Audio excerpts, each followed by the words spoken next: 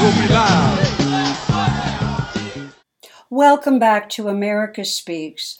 Today is a different kind of episode because I'm going to turn the mic over to my wonderful producer, Kim Langbecker, who will be interviewing me. I'm delighted, Tish. It's been an amazing journey of friendship and watching your brilliance behind the camera, in front of the camera, and the elegant way in which you really capture every subject that you photograph in a way that really highlights our shared humanity, I think. And certainly some of the photographs that you've taken, I would imagine the circumstances around them were quite difficult. And we'll talk about that a little bit as we go on. But I'd really like for people to have a sense of who you are and how you came to be a UN photojournalist and to be a part of the protest movement that has taken you literally into every corner of the country over the last 20 years or so, and even before that. And just to have an idea of what made you want to pick up a camera to begin with and to really sort of give us a perspective looking through your eyes. Oh, well, thank you so much, Kim, for that generous introduction. I so appreciate this opportunity to talk to all of our listeners about my work and what has really provoked me through the years since I first picked up a camera.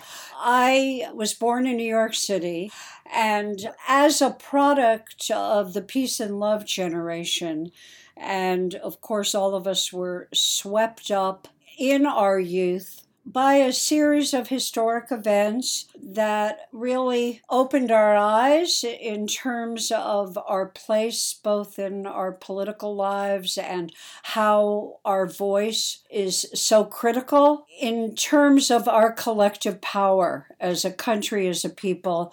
And I think I first felt the shock and surprise about this as I lived through the 60s. So we go back and we have to start to trace the understanding of how historic events affect you and how it affects us personally.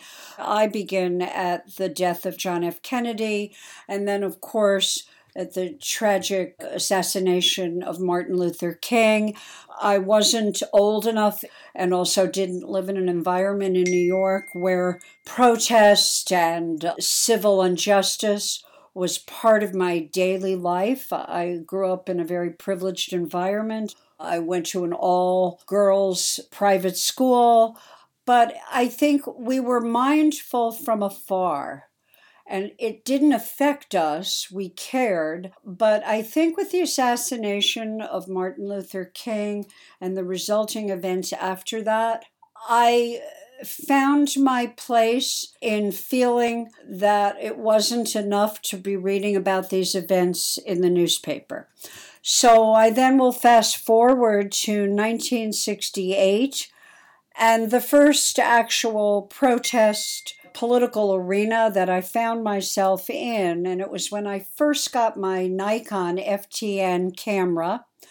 George Wallace was speaking at Madison Square Garden. Wallace's speech began with a really informing experience for me. Wallace's speech began with a protest outside Madison Square Garden. There were groups that had assembled and were peacefully marching when the police arrived and without any provocation removed them, creating what I saw firsthand was a series of unjust arrests. That moment stayed with me. It wasn't until I moved to London around 1970, late 69, when I was there acting and working. I was at the Royal Academy of Music. I had noticed in my travels, one thing that struck me so much is they were constructing the M1 and the M5 freeways. And it was the first freeway system or throughway system coming from London at the time.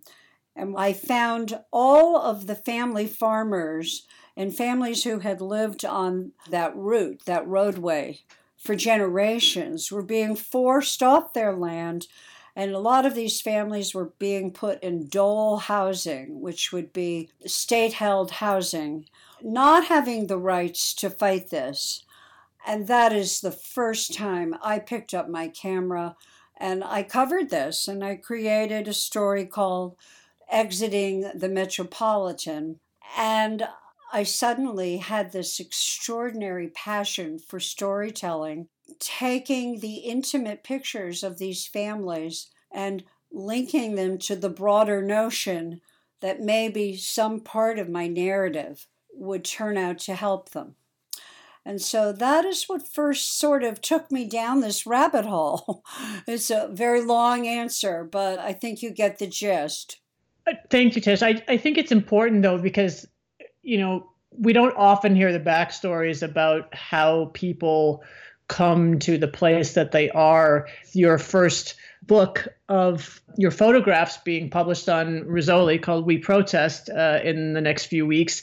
And I think it's important for people to have an understanding about why you do what you do and what motivates you. And I think when I look at our friendship and the work that you've been doing for the last 20 plus years, longer than that, and your storytelling, that it's part of who you are. It's in your DNA. It's almost like even if you wanted to walk away from doing it, you couldn't, because it's part of who you are. But a couple of things I just was struck with in your sharing of your background and how your experience of growing up in the 60s and 70s, you talked about how important our voice was back then and your recognition of it. And boy, we're certainly in that moment right now.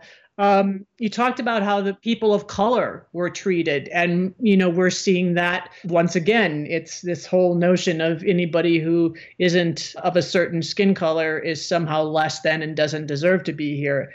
And then you talked about these folks being pushed off their land, and we're seeing that along our southern border because of this border wall. So it is kind of an extraordinary through line that you're carrying in some ways without even being cognizant that you're carrying it, yet here you are. Yeah, that's so true. I really never thought of it like that. But boy, the extraordinary parallel is amazing for me personally, and also in one sense so sad, because have we learned nothing from history? Well, I think the answer to that question is probably no, but it is very sad. You've really done a lot of work around the elections, from, the Bush election in 2000 to the Obama elections, and of course, leading up to the Trump election and the Women's March. And I'm just curious, starting with the 2000 election, talk a little bit about that time, and perhaps even someone that you photographed or met in the course of that made a particular impact on you, whether it was someone famous or whether it was somebody that you just took their photograph in the crowd. I'm just curious if there was someone or some moment that stuck out for you during that time frame that put maybe a finer point on being there and being witness and seeing what was happening, because voters were so disenfranchised in that election. Why the 2000 election was important to me stemmed back from my recent trip to Guatemala at the end of their civil war in 1999. We were traveling on a public bus. We were on our way to Lake Atitlan. We were on this bus, and the paramilitary stopped the bus. It was right at the end of the civil war. There were elections for the new president, and they stopped the bus, and we were the only non-Guatemalans on this bus at the time. And I witnessed firsthand where men and some boys and some women were taken forcibly off the bus. And then after they were interrogated, some did not rejoin us on the journey to Lake Atitlan, and it was the voting time. And it became very clear from what we learned on the bus that these people were trying to work in canvass for the voting and canvass for their candidates. It was such a blaring, obvious moment to me. And I, at the time, could not take pictures. And normally Tish would take a picture because I have that mindlessness and do get myself in trouble. But it was so affecting. And I left Guatemala and came home to the 2000 election. And at first, I started covering the 2000 election, and I found it very bland and without muscle, because we were post-Clinton era. Everybody was very complacent. Times were good. Of course, nobody in my world wanted George Bush, the decision by the Supreme Court. That is when I took what I had just seen in Guatemala with this privilege of voting and what your vote stands for, and how people I had seen probably were willing to die for their vote. I realized that I had to start this journey. And so as I got on the trail with the protests and, more importantly, at the inauguration of George Bush, I encountered and had the privilege of meeting a woman who I am inspired by every day. Her name is Granny D. She was in her 90s when I met her in 2000. Granny D was a legend. She said, "Some of us may not have much power, but to picket, to walk, or just stand in the way. It may not change the world overnight, but it is all we can do." And this woman epitomized and still epitomizes protest for me. What I learned from Granny D is something I think we all have to hold deeply inside us today as we're witnessing historic events surrounding the current crisis in Washington. Granny D didn't take herself too seriously, but she absolutely was what I call the citizen protester, the citizen journalist, so to speak. She would put herself in the most in-your-face places. Like she stood in the halls of Congress, in the lobby, and read the Constitution at one point. She read the voting rights bill at one point. She always was escorted out by the police. She loved that role. It's almost a little bit like what Jane Fonda is doing today with Fire Drill Fridays. She wanted it in everyone's face that she was willing to go to jail. She was willing to do whatever it took to get politicians to wake up and realize that it is way beyond who and what they're getting paid for, but that they owe us their service as public servants. Then I learned Granny D had run for office in her 90s from her state in New Hampshire. And she walked across the United States of America for voting rights. And John McCain was a fan of hers. So with this spirit, this extraordinary camaraderie of odd bedfellows, in 2000, what I found was, yes, I found a great despondency and discouragement amongst many of us, particularly the progressive movement, with what we were witnessing with George Bush. And then we had this upsurge after 9/11, which then, as you can imagine, my camera went from capturing the disenfranchised and perhaps the examination, is there a movement here like the 60s or 70s, to now focused entirely on war in Iraq. So this set me on the trail. And so I have to add a few more people who not only affected how I would tell a story, but I look upon as some of the great teachers to me just as a citizen. And I begin with Gore Vidal, who I had the privilege of even being on a stage with, not as a speaker, but I had such a rapport with him that I was able to photograph him as he spoke against the war. And that is when I first met Martin Sheen. And Martin was, of course, at every peace rally one can think about. I found his appetite for really saying it like it is when it comes to us understanding peace and collaboration and a community of people in the world. Such an education to me, such an opportunity for me to listen to him. And again, such an opportunity to spend years photographing him at these events. And then I also have to add Tom Hayden, who was a hero to me in a way because of what he stood for in the 70s. But then again, during these events throughout the years on the trail from 2003 to 2008, they were always there. Martin was there. Gore Vidal unfortunately passed away. And then the cast of characters begins to include someone who I have such enormous respect for, who I found at every one of these rallies, as soon as he was back from the fighting theater in Iraq, which is Garrett Reppenhagen. And I first met Garrett in 2007 at one of the most empowering rallies. It was when all the veterans who had returned from Iraq, so many in wheelchairs, so many with PTSD, so many who were threatened with additional tours of Iraq, took over the capital of Washington. And all hundreds of thousands of us walked down Pennsylvania Avenue to the White House, to George Bush. And there was Garrett. And I mean, this to me was the kind of rally that had tears streaming down my face the whole time. Just how thoughtlessly and recklessly we send young men and women. We send seasoned professionals to war. So what you have is you have a vortex of experiences that started to seed with me, that started to embody what my work was going to actually represent.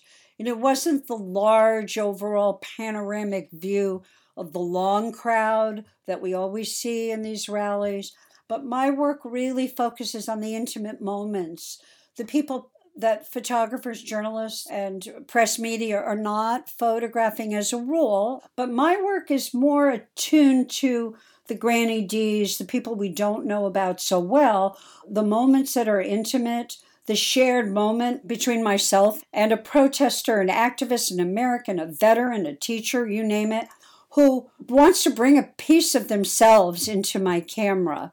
And I really think when I look at the momentum that was starting to erupt up until Barack Obama, that is when I remember my daughter and I having a conversation about what am I going to do with this work?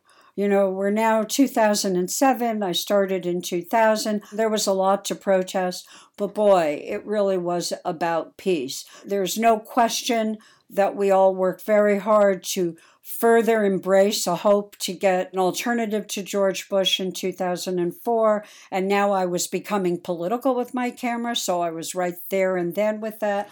But by the time 2007 occurred, I realized that I had the makings of a book. And I really didn't have the kind of ending to the story that would have made it fulfilling, because our country didn't have the kind of ending to the story. We were moving into a full-on financial collapse. The work I was photographing now included beyond the peace movement.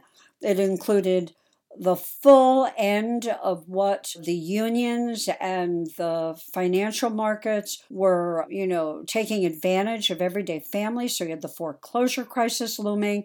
You had such a dissatisfaction and such a mood of disenfranchisement and malaise and anger, which was great in terms of being on the other end of a camera, but it didn't have a conclusion.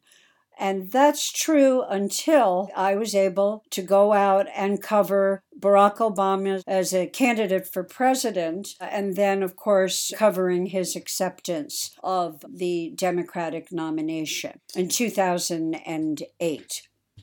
One of the things that you talked about was your camera being trained not necessarily on the long view, but rather on the individuals in the crowds at different moments in the crowd. And you also found yourself sort of being on the other side of the camera when you were pushed to the street and had to be taken to the ER. And I'm just curious if you can talk a little bit about that moment, because the cameras were rolling while this was happening, correct? Yes. I want to just say that, all of us do what we do, and we have full understanding there's crowd control. It's so much a part of what everybody always experiences wherever you are on the street. In this case, I don't know how I can describe what happened. I can only tell you I was very affected by an African-American family that had come all the way from Florida to see Barack Obama accept the nomination.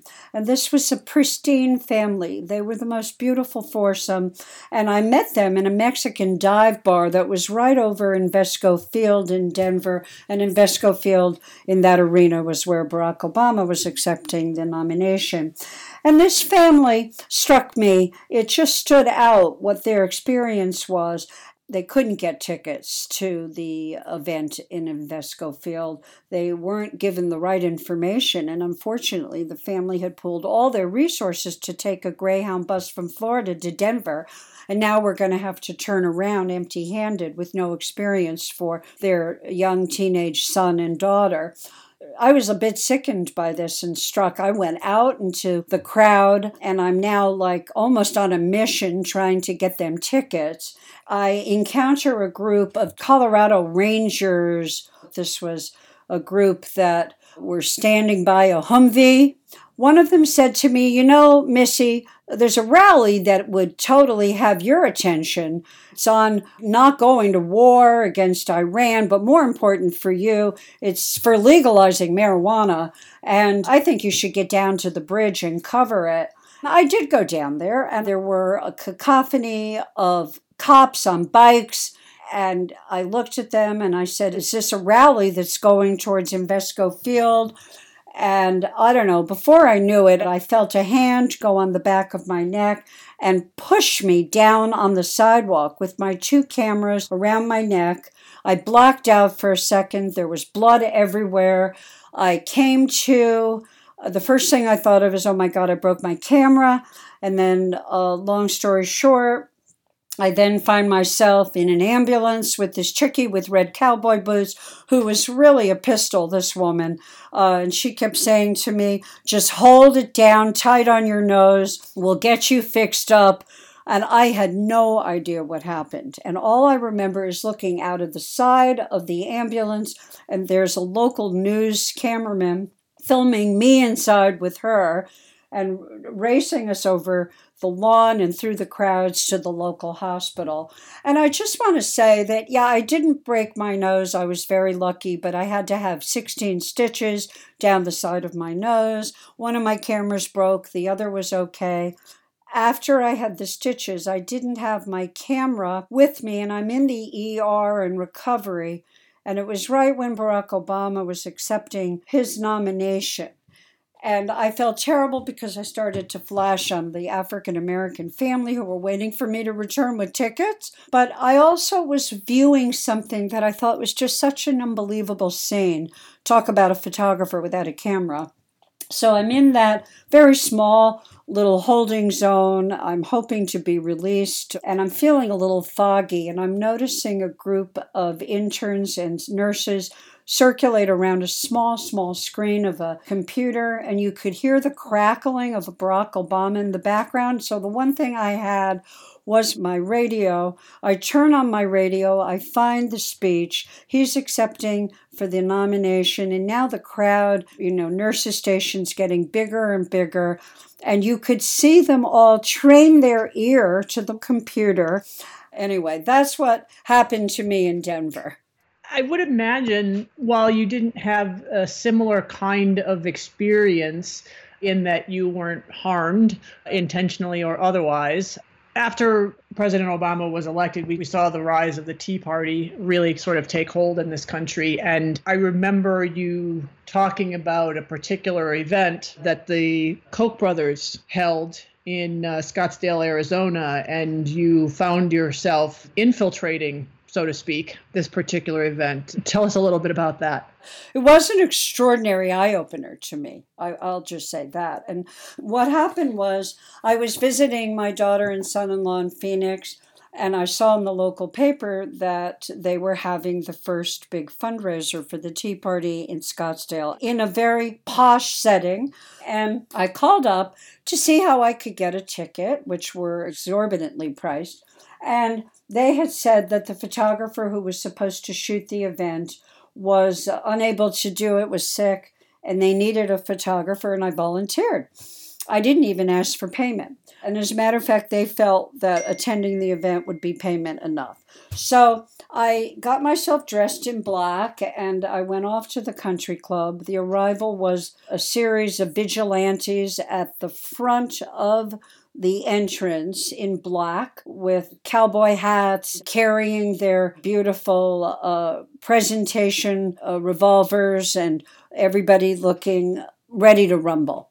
And I walked in, and it was a typical ballroom setting, a black tie, everybody elegantly dressed. I was informed that I would be given a person to walk around with me, and I would be capturing everybody who attended. And one of the people who were the guests was a radio show host. I won't mention her name on the air, but she was very popular. She took a real liking to me, and as if I was indeed on their team. So as I began to move from crowd to crowd, my camera, as if it has a mind of its own, could not help but turn to focus on people like the attorney who was working for the Koch brothers Foundation. I found a great deal of fascination with him. I found a great deal of fascination taking images of the crowd while watching the Jumbotron of Sarah Palin and Newt Gingrich and the choir from somewhere singing Glory, Glory, Hallelujah. And people were curious as to who I was. There was no question. And what really got me was the overall outrageous loathing of Barack Obama. To me, it was so vulgar. It was the early days of his administration. And so how they depicted him was nauseating. At one point, somebody had drawn a scaffold with him on it, very akin to a lynching. This truly was the other side of America to me.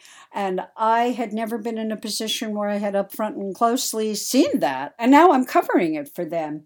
So to jump to the chase with the story, which I find somewhat funny, I remember just as dinner was about to be served, I was standing in the ballroom at the edge of the stage, and the group of people who were running the event got up on the stage, and they were introducing what the night's events would be before they served dinner, and they started to open with doing the Pledge of Allegiance.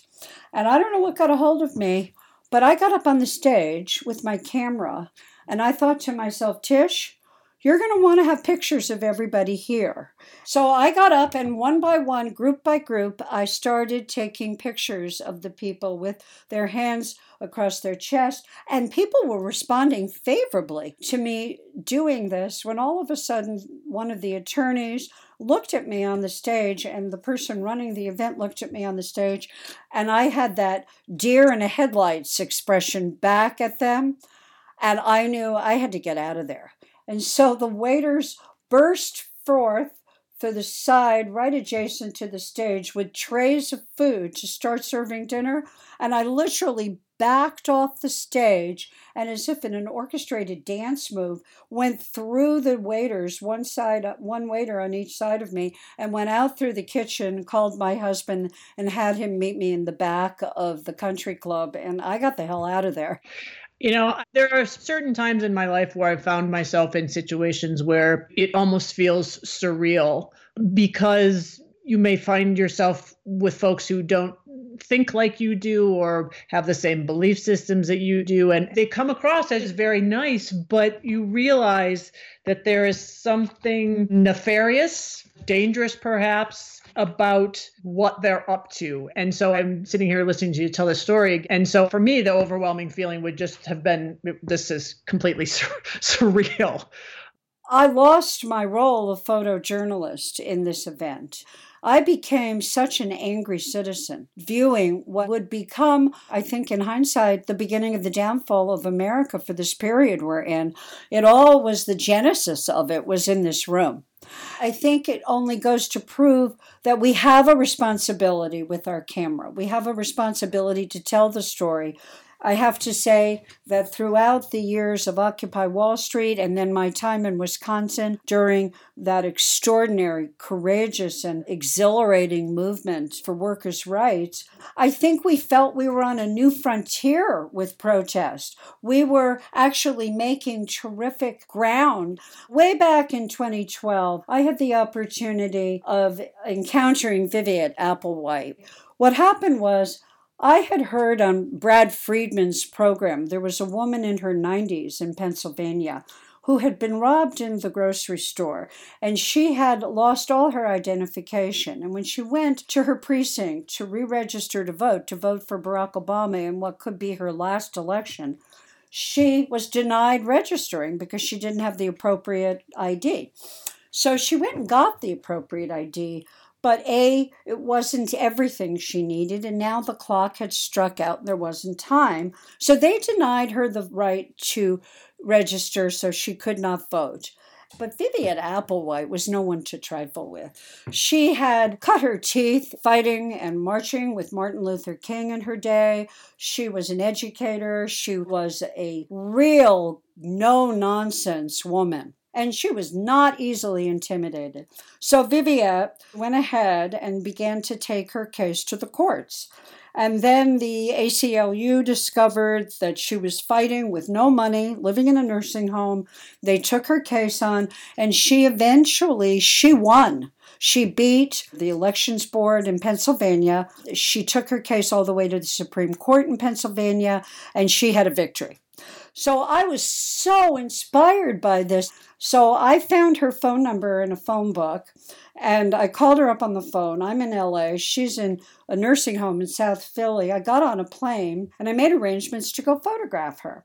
So as I'm going to photograph her, I had borrowed a friend's car, and her GPS was broken, and I was lost. There was a detour. And I call up Viviette on the phone, and I say, Viviette, I'm going to be a little late. And she says to me, dear, you better hurry it up here, because I've got the ambulance downstairs. I'm having heart palpitations, and I don't want you mistaking my picture. And I responded, Viviette, wait a minute. If you're going to the hospital, we'll do this another time. My God, what can I do to help? And she said, no. You're to come here. I want my picture taken in my home, and I have a few things to say that I want you to write down. Well, lo and behold, I get there. She has music blaring. She's in a muumuu. She lives life to the moment, this woman. African-American, 93 or 4 years old, fully retired. Anyway, I did take her picture. And here is what Viviette said to me. People built our nation. Our republic is in the hands of the people. A word of caution to politicians. You better take us seriously, because if you don't believe in us, if you don't believe in the power of the people, then you'll lose your jobs. I have lived in this country for almost 100 years, and I have seen what it takes to get the politicians to make laws that help citizens. I learned this from marching with Martin Luther King. We must remind ourselves every single day to fight for our rights. If we don't back down, if we continue to stand up for our rights, then and only then do I have all the faith in the world for our democracy. Poignant words, and so true. And I think when you find someone like Viviette, who had to live through the civil rights movement and really what that movement was about in gaining rights, in being able to vote, being treated at least somewhat equally, I think that her words are even more powerful because of how she got to where she is. And that's why she fought so hard to hold on to her right to be able to cast that vote. So it's a great story of inspiration. I'm so glad that you shared it. The one thing that I think is really unique in your journey is that you have so many of these great stories about people that are not household names. They're not part of our history in the way that someone like Martin Sheen is, or Harry Belafonte, or Betty Friedan. You took one of the last photographs of Betty Friedan. The situation with Betty was so priceless, and wow, what a clarion call for today. So 2004, in New York City, the Republican convention, People for the American Way had set up an event at Cooper Union Hall where Abraham Lincoln had spoken, and this was to be a reading of the Constitution. And the following people came. Alec Baldwin was there, Ossie Davis, Ruby Dee, Laurie Anderson. I mean, it was an extraordinary collection of luminaries. Anyway, I was backstage waiting to actually take a photo of Ossie Davis. I had no idea Betty Friedan was coming. She wasn't young. I had heard she was suffering with some illness. Anyway, she arrived, and there were a group of young girls, and she says to them, "You better take those smiles off your face. You have to keep your eye on the ball because they are looking right over your shoulder. You have to prepare that it takes every day to continue fighting, because if you don't fight for your rights, you will not keep them." And at the time, I remember thinking, whoa, I think she could be a little off base, because who in the hell would have ever thought we would be revisiting the complete takedown of Roe v. Wade and everything that has transpired since 2004. And yes, of course, there was a lot of chipping away at certain elements of it, but not as nationally threatened as we see today, and particularly with the Supreme Court that we have. And I took that picture of her, and it really sits in my office as a clarion call to the fact that activism for issues like that, and for women particularly, we cannot put away our signs, our boots, our megaphone. You would think, Kim, we get to a place where, okay, we've fought these battles, they're done, and now we have to certainly fight for the planet. And we have to fight for the planet, which impacts women and children more than anything. But when you look at our heroes that are cautioning us to not be complacent, that was like a bullseye to me. When you look at what happened in Washington, D.C. 3 years ago, since the first Women's March and now where we are, and you've done a lot of work between now and then, particularly working on the border, going to shelters, speaking to folks who have tried to come into this country for a better life. Give me a little bit of perspective, because I think this is really getting to what people can expect when they go out and they find We Protest and they look at your body of work and your perspective and some of the quotes that you've taken from people that you photographed at various events around the country. Give us a little view of how that's informed what you're doing and your perspective on where we are as a country. For me, I think going to this shelter where the children were was one of the most eye-opening experiences I've had since I covered the Congo. You know, there are no bells and whistles when you're out in the field where somebody turns to you and says, "Oh, that's the story, that's the picture." You also have to be really respectful of capitalizing and exploiting other people's misfortune. And this is a big deal, especially when you are photographing children who have no rights, really. You can't go and plaster their faces around the world. It's hard to get permission to take pictures of those who are suffering. Most of the people in this position do not want their photographs taken. So that begins some of the problems that you face as a photojournalist always. So I went to this shelter, and the first thing I couldn't get over was the conditions of how these people were living, and also couldn't get over the intense lock systems that kept these children and the mothers behind closed doors in this concrete, old, rusted dwelling that was adjacent to a church. And I like to think that the church is going to try to make these conditions easier and easier for these families. The minute I got there, and the children came into the picture, with Andrea Riccone from the School Box Project. It's a project originated in San Francisco. 2 women were just devastated with the Syrian refugee problem and all the children who weren't getting education. And she found a way to find a series of old school buses and get teachers there in Turkey and in Greece to teach the children temporarily, and then she expanded the program and brought it to Tijuana, and it's the first flagship project in Tijuana, and Andrea Riccone is the head teacher, and she's only 22, 23 years old. But when I got there and they saw Andrea, the kids came pouring out. They couldn't have been more excited. It was a true study of resilience. It was an appetite of such unbelievable hunger to learn, such concentration, helping each other, kids that age, grade school age, I'd like to say from 4 to 11. There was no, that's mine, or talking over each other. So what I found was such a rebirth inside of me, who's really getting depressed these days out in the field, covering what we're covering. And you're looking at these children and their mothers, the mothers that I saw, and some without mothers. Nobody's talking about what circumstances brought them there because that wasn't appropriate, actually.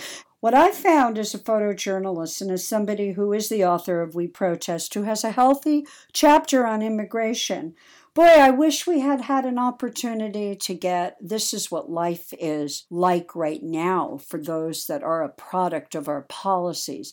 That part of the story does need to be sometimes in documentary books because honestly, Kim, we'll never understand this story if we can't personally meet these people who are affected. And when you meet these children and these mothers, do you think that they had any other option but to try to leave where they're living? Nobody chooses to live like this under lock and key, especially with your child who wants to run and play outdoors.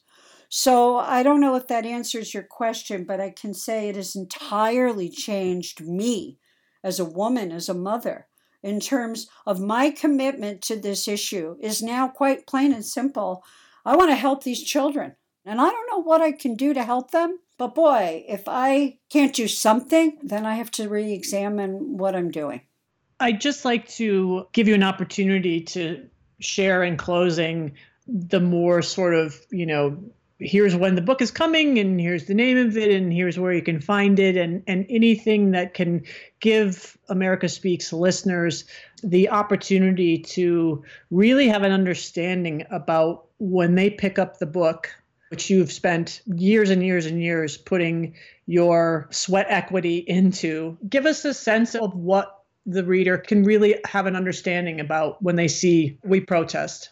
So We Protest, Fighting for What We Believe In, will be out on the market across the world and across the country March 10th, 2020, and it will be available on Amazon, and it's also available on Barnes & Nobles. It's available at Target. It's available in local bookstores, and if you would like a copy and you cannot find it, you can certainly write to me at Tish Lampert, 9 at gmail.com, and we will make sure you get a copy.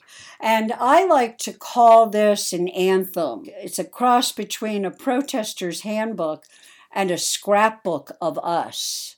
This is our book. This is our shared journey. If you have protested for anything in the past 3 years, you could very well be in this book. This book is about you taking your power back, you owning your voice, and you demanding what's best for your future and your children's future, because we're in very, very important times. So I am political. I cannot be behind the camera in this story without saying his election is not only a mistake for our country, but for the world. So with that said, the book also doesn't examine the politics of the issue. The book examines how we use our voice. So I begin the book tour in Los Angeles on March 19th at 7 p.m. at Chevalier's bookstore. I then go to Montclair, New Jersey on March 23rd at 7 p.m. at Temple Ner Tamid, 936 Broad Street in Bloomfield, New Jersey, a Montclair Literary Festival pre-event, in a wonderful conversation with myself, Enrique Morones, founder of Border Angels and Gente Unida, and with Kathy Lynn Austin, founder and director of the Conflict Awareness Project, moderated by Bud Mishkin of CBS News Radio Network. And then after that, on March 24th, I'm proud to be in conversation with Ginny Suss, moderated by Julie Winokur at Fotografiska, New York. And afterwards, we're all very excited to have Ginny's Resistance Chorus perform. and all the resulting places that I go to, whether it's an event or a bookstore around the country, please visit my website at www.tishlampert.org, and you can find my whole book tour. There'll be a section on We Protest in my website. And I want to thank Kim Langbecker for this wonderful interview today that's given me an opportunity to talk about my book and my work. Well, thank you so much, Tish. It's been an absolute pleasure. I'm very much looking forward to the fruits of your labor and seeing the book in person. And I couldn't be happier for you because you are so deserving of this opportunity. And I know that anyone who picks up the book is going to be so inspired to rise up, to stand up, and to make sure that their voice is heard. So thank you so much, Tish. And lastly, I want to thank James Koblenz, without who this episode would not be possible today. And remember, America Speaks believes every one of us has a story and a voice.